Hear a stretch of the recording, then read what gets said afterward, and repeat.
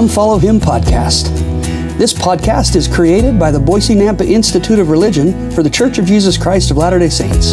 Here, we hope to help young adults find relevant principles each week as they study the assigned Come Follow Me scripture block as outlined by the church. This episode is simply two Institute teachers talking about what they see in the scriptures that might be relevant to your life. It is not intended to speak for the church or to definitively define doctrines or policies. Any opinions shared here are just that, our opinions, as we have learned to come follow Him. I'm your host, Matt Swenson. Let's jump in.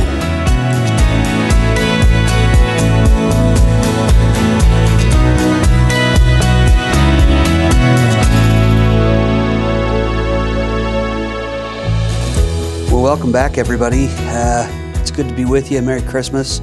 It's Christmas week, and there isn't a standard Come Follow Me scripture block to study this week, especially since the beginning of next year we'll be studying the New Testament and in depth the birth of the Savior. And so I am alone today with you. I decided maybe I'd do a little bit different podcast with you today and just share some thoughts that I have about Christ's birth and the Christmas season, and maybe just invite you to join us the first of the year for a real in-depth discussion about the Christ birth story.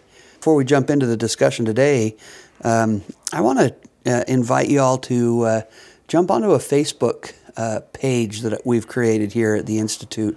We would love to be able to reach out to those that are listening to this podcast. We'd love to hear from you. We'd love to have you discuss things back and forth with each other.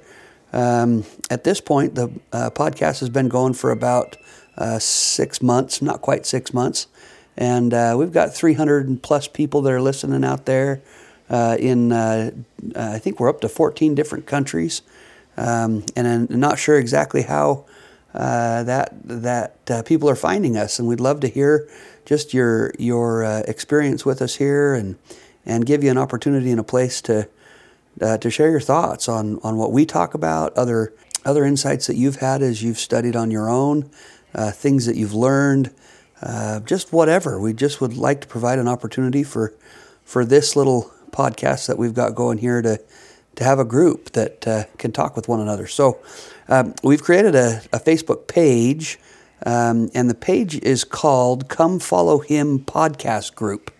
So join us there. Go to Facebook and in the search field, if you put Come Follow Him Podcast Group in quotes, then it comes up pretty quickly at the top. And it's our standard logo is there. So those of you that have seen that, again, we'd just love to have you there, and excited about that opportunity to reach out and have a little bit of interaction.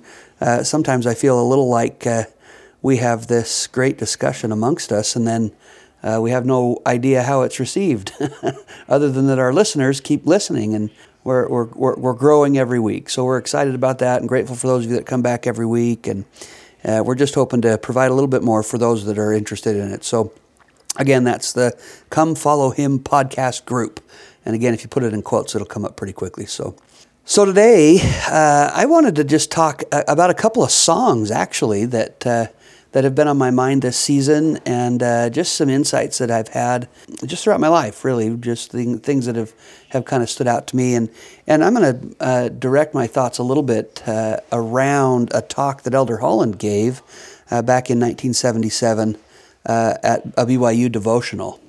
Wonderful talk, and I just loved it, and I'm going to take a couple of pieces out of that today. But the first song I would like to talk with you about is the song "What Child Is This?" It's one of my favorite songs the holiday season, and let me just begin by quoting Elder Holland here. He says, "I wonder if Luke did not have some special meaning when he wrote not 'there was no room in the inn,' but specifically 'there was no room for them in the inn.' We cannot be certain, but it is my guess that money could talk in those days as well as in our own. I think if Joseph and Mary had been people of influence or means, they would have found lodging even at that busy time of year." Elder Holland goes on and he speaks of the feelings that Joseph might have had as he was going into that place, Jerusalem, that was hustling and bustling with all of the Hebrew people coming to pay their tax at that time of year.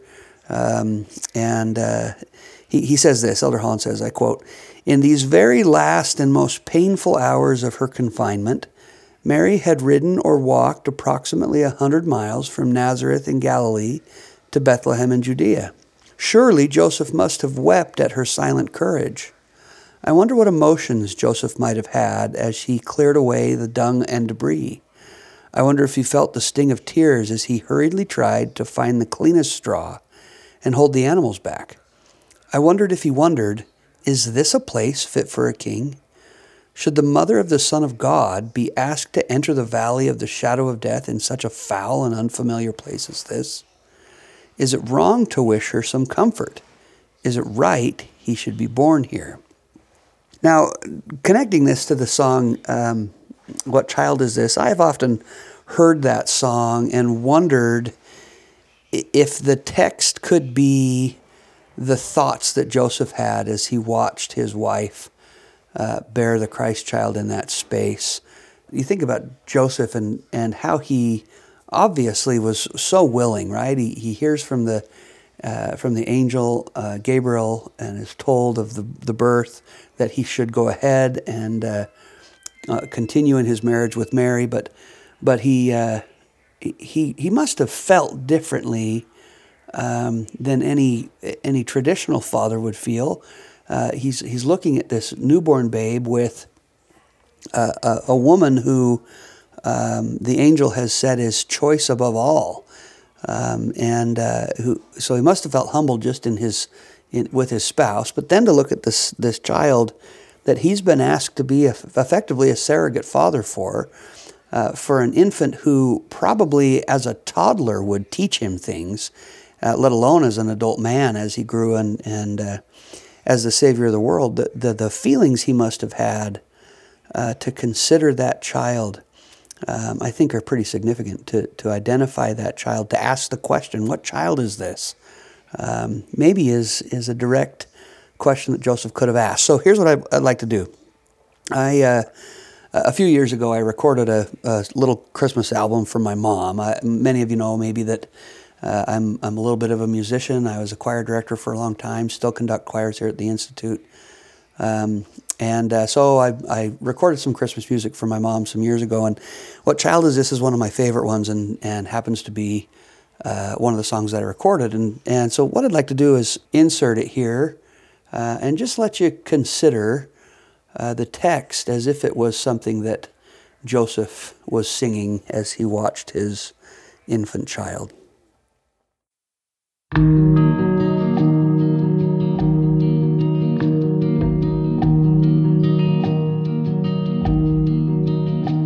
What child is this who's laid to rest on Mary's lap is sleeping, whom angels greet with anthems sweet, while shepherds watch are keeping?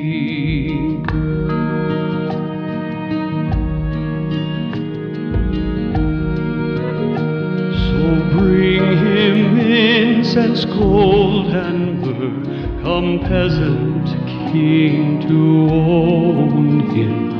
The King of kings salvation brings, let loving hearts enthrone him.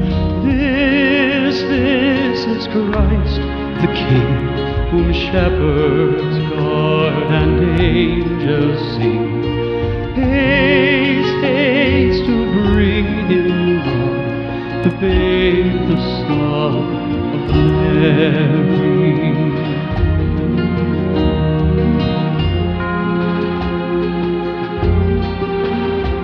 Oh, raise a song on high, his mother sings her lullaby. Joy, oh joy, for Christ is born, the babe, the Son of Mary. This is Christ the King, whom shepherds guard and angels sing. Haste, haste to bring him, Lord, the babe, the Son of Mary.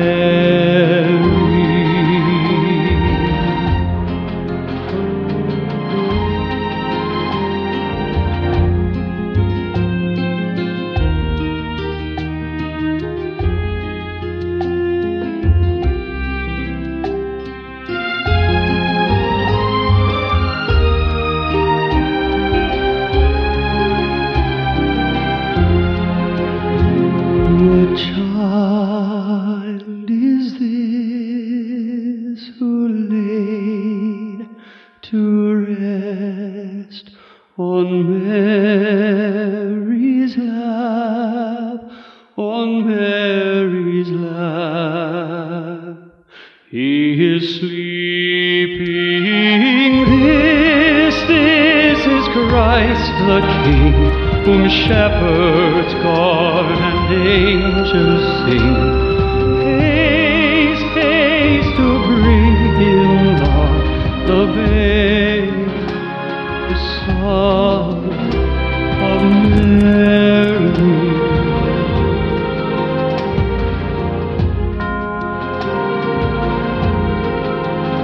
The babe, the Son of Mary. The babe, the Son of Mary.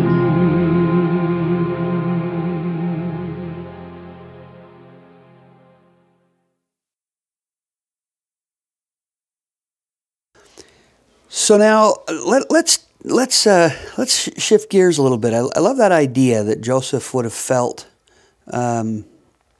humbled just because of the Savior being the Savior, but maybe he would also have felt humbled about the circumstances that he was in. We don't really have any indication about the wealth that Joseph brought into a marriage, that his standing in society. We really don't have much there. Elder Holland had suggested in the quotes we heard before that had he had means, he probably would have been able to find a room, or suggested that might have been so. And so it's probable that he was without much financially. And I think this time of year, with all the things that we buy and all the falderall that goes with the Christmas season, I think it might be good for us to just remember back to the Savior's humble circumstances and ponder on the gifts that we give and why we give them, where they come from, what do they offer to the Savior even. And so let me continue on. I'll read a little bit more from that talk from 1977 from Elder Holland. He says this: "You'll recall from Dr. Seuss's holiday horror story, How the Grinch Stole Christmas, that the devilish Grinch determined to rob Whoville of every holiday treat. In a nefarious scheme in which the Grinch dressed as Santa himself, he moved through Whoville, taking every package, tree, ornament, and stocking. We now come upon him as he leaves the city, chuckling to himself in delight over the pain he will have caused children like little Cindy Lou Who. 3,000 feet up the side of Mount Crumpet, he rode with his load to the tip-top to dump it. Pooh-pooh to the Whos, he was grinchiously humming. They're finding out now that no Christmas is coming. They're just waking up. I know just what they'll do. Their mouths will hang open a minute or two. Then the Whos down in Whoville will cry, boo-hoo. That's a noise, grinned the Grinch, that I simply must hear. So he paused, and the Grinch put his hand to his ear. And he did hear a sound rising over the snow. It started in low, then it started to grow. But the sound wasn't sad. Why, this sound sounded merry. It couldn't be so, but it was merry, very. He stared down at Whoville. The Grinch popped his eyes. Then he stood. What he saw was a shocking surprise.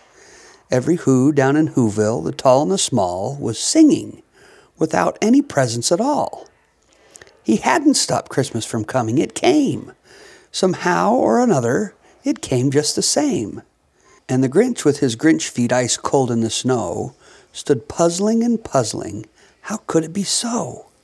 If it came without ribbons, it came without bags, it came without packages, boxes, or bags. And he puzzled 3 hours till his puzzler was sore. Then the Grinch thought of something he hadn't before. Maybe Christmas, he thought, doesn't come from a store. Maybe Christmas, perhaps, means a little bit more. Elder Holland continued, part of the purpose for telling that story of Christmas is to remind us that Christmas doesn't come from a store. Indeed, however delightful we feel about it, even as children, each year it means a little bit more. And no matter how many times we read the biblical account of that evening in Bethlehem, we always come away with a thought or two that we haven't had before. Christ was born in some pretty powerful circumstances that we'll learn in the beginning of the New Testament, that while the circumstances he was born into were very humble, obviously born into a stable and laid in a manger, we'll learn about some characteristics of those places and even the things that he was wrapped in that had some pretty powerful meaning and significance back then and to us today if we understood the importance. But nonetheless, the circumstances that he was born into were significantly poor. And the gifts that we offer each other this time of year, I think are really important. I think it's valuable that we lift each other and we look at what others need and we consider those needs as we provide gifts for them. My wife will tell you that I am not shy about spending money at Christmas, and she gets after me a little bit for it. But I think there's some value in that. But the thought that I'm having here as I listen to Elder Holland's talk there is that when we give our gifts to the Savior, we really have only our will to offer Him. But the song, The Little Drummer Boy, comes to my mind when I think about somebody giving gifts. Obviously, we have the 3 wise men that provided gifts that maybe were of great value because they had the means to do that.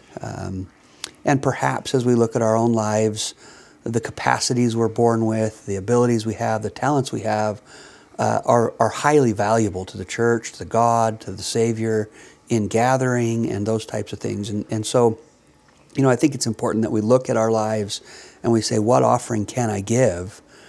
But consider for a minute this song, Little Drummer Boy. Now, I've got 6 children, and I would say that playing a drum at any infant trying to be calm is probably not a thing that would be seen as very valuable. And yet this little boy, considering all the things that he could offer the Savior, had a thing that he had been given as a talent that perhaps those in the room at the time would have not seen as a valuable gift to offer. And yet this boy said, that's all I have. This is all I have to offer. I think this season, as we look around at the things that we offer to those around us, perhaps some of us feel like our offering isn't enough. It isn't valuable. It isn't seen as something that others would want even. But I know that our Savior's gifts to us in our talents, in our abilities, in our capacities, are things that He has given to us for a reason, and things that He sees value in, even if no one around us does. And so I'll play another version of that great song. Again, it was on my mom's Christmas album, but consider for a minute the gifts that you have and the gifts that you're offering the Savior. Are they everything you have? Is there more you could offer?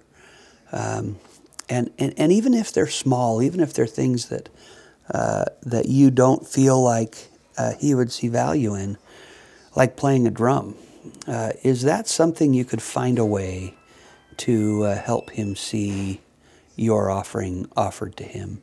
I think that's really all He's asking, is that we each offer an offering that is our whole offering, whatever it is. I don't think it matters to him what it is, as long as it's everything, which sounds simple, oversimplified for sure. But anyway, so consider that as you listen to this song.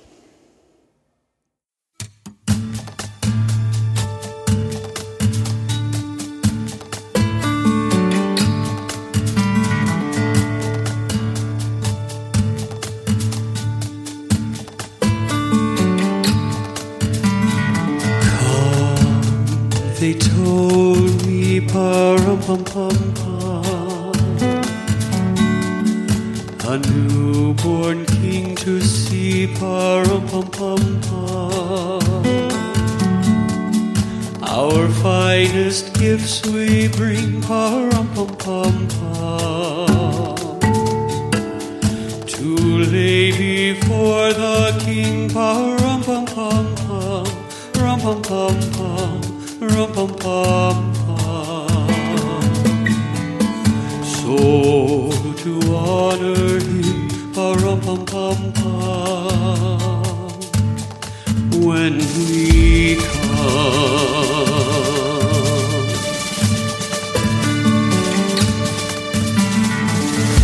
little baby, rum-pum-pum-pum, I am a poor boy too, rum-pum-pum-pum. I have no gift to bring, rum-pum-pum-pum, that's fit to give our king, rum-pum-pum-pum, rum-pum-pum-pum, rum-pum-pum-pum. Shall I play for you a rum-pum-pum-pum on my drum, on my drum?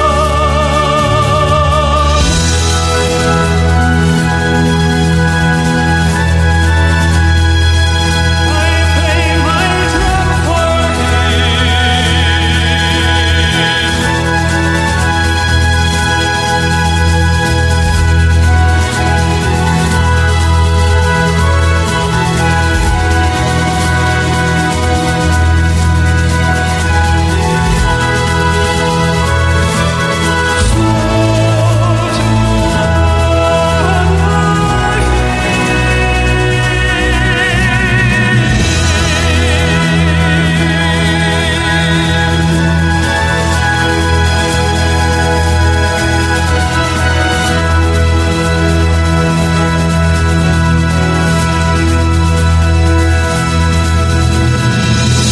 Mary nodded, pa-rum-pum-pum-pum. The ox and lamb kept time, pa-rum-pum-pum-pum. I played my drum for him, pa-rum-pum-pum-pum. I played my best for him, pa-rum-pum-pum-pum, rum-pum-pum-pum, rum-pum-pum-pum. Then he smiled at me, pa-rum-pum-pum-pum, me and my drum.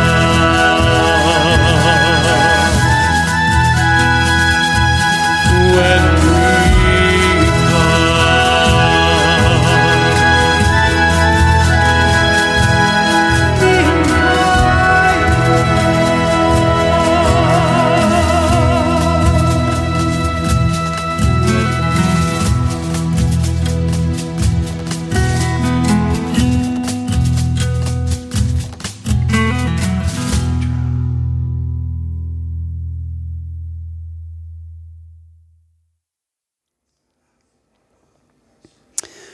So brothers and sisters, with that, I'll wish you all a Merry Christmas. I want to invite you back next week. Next week, I'm excited. We're going to have Brother Neil Knight come back in. He's our kind of resident historian here around the Institute. And I asked him to teach us a little bit about the period of time between Malachi and John the Baptist, really, but the beginning of the New Testament. That's called an intertestamental period. And he was so excited about that. He's said that he wanted some time to really study it. And I'm going to let that podcast just kind of be what it is. I'm not going to limit it time-wise. We tend to stick between 30 minutes and an hour somewhere, but I really want that opportunity for him to teach us what happened in between that 300 or 400 year period. I think it will be important. So next week we're going to do that before we jump into the New Testament. I think that will be a good transition in. So invite you back next week to do that. And then just to remember to jump onto the Facebook page again and say hello. I'd love to hear your thoughts and feedback. Most importantly, though, I'd love to create a place for you guys to just come together, discuss what you're learning, discuss other things that you've thought, and keep our little podcast family together a little bit here. I think there's some things we could do to help build each other up. Relevance, I think, is the most important component of what we're trying to do here, is to find relevance in the Scriptures each week as we study the Come Follow Me Scripture block that the church has us study. And I think as we do that, but I think there are so many other things that we could be sharing. We by no means are the final say or the final answer or even really getting it all. And so we invite you to come there and see if we can share some things together about how the Scriptures are relevant in our lives and help us all be better gathered to Christ, myself included. I just would appreciate your input and your thoughts there. So with that, brothers and sisters, have a Merry Christmas, and we'll see you next week. Merry Christmas to you.